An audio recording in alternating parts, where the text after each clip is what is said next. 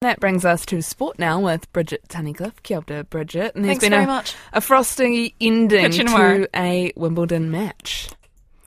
Yeah, that's right. So Belarusian Victoria Azarenka says it was unfair she was booed off court by Wimbledon fans after losing a 3-set thriller to Ukraine's Elina Svitolina.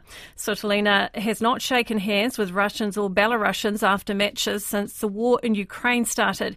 She has made her position clear many times, but after not meeting Azarenka at the net, it was a Belarusian who was jeered as she left court 1.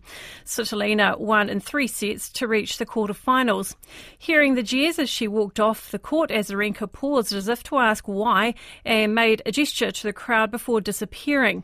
Meanwhile, women's world number 1, Iga Swiatek, came back from a set down and saved 2 match points before beating Olympic champion Belinda Bencic to reach her first Wimbledon quarterfinal. I know that the player that is supposed to win this point is having a little bit more pressure. I also know how it is, to have match points and try to close it, but not be too impatient. So I just wanted to kind of play my game no matter what the situation was. Meanwhile, defending men's champion Novak Djokovic was leading by 2 sets against 17th seed Hubert Hurkacz in his 100th singles match at Wimbledon when play was suspended 25 minutes before curfew. Super Rugby side Moana Pacifica has appointed former All Black Tana Umanga as its new head coach on a 3-year deal. Umanga replaces Aaron Major, who coached Moana Pacifica for the past 2 years, but with limited success. Umanga was previously head coach of the Blues from 2016 to 2018 and defence coach until 2021 before taking a year off and then returning to be Leon McDonald's assistant this year. The Blues have appointed Vern Cotter to take over the coaching reins for 2024, with McDonald joining All Black coach-in-waiting Scott Robertson later this year. Umanga says he learnt from McDonald what's needed to succeed, but they'll have to do that in their own way. One thing Leon's very good at is making sure that we get access to everything for our players to be as successful as possible. And so I've got to make sure that I do that. We'll make do with what we've got for now, but we've just got to keep looking to improve in all facets of what we do.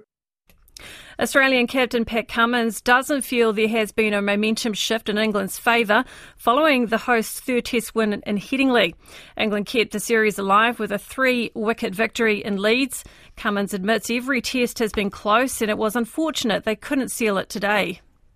Yeah, it's a shame, and I think it's one of those games you can look at and everyone kind of feels like you could have done something a little bit different that might have contributed to a different result. But yeah, we've all played enough cricket, so yeah, brush this one off and make sure we get ready for Manchester. Australia lead the 5-match series 2-1 with 9 days until the 4th Test at Old Trafford. White Fern spinner Eden Carson is enjoying the responsibility of opening the bowling in Sri Lanka and is hoping things again go well for her in today's second T20 international.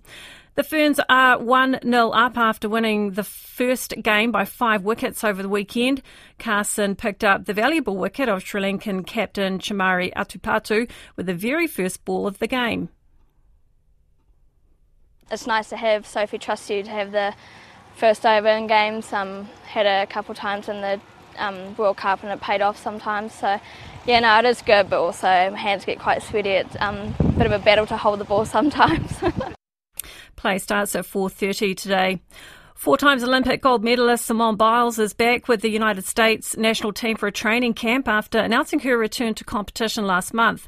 Biles will compete in Chicago next month, having been out of action for the past 2 years following her withdrawal from several events at the Tokyo Olympics, citing a need to protect her mental health.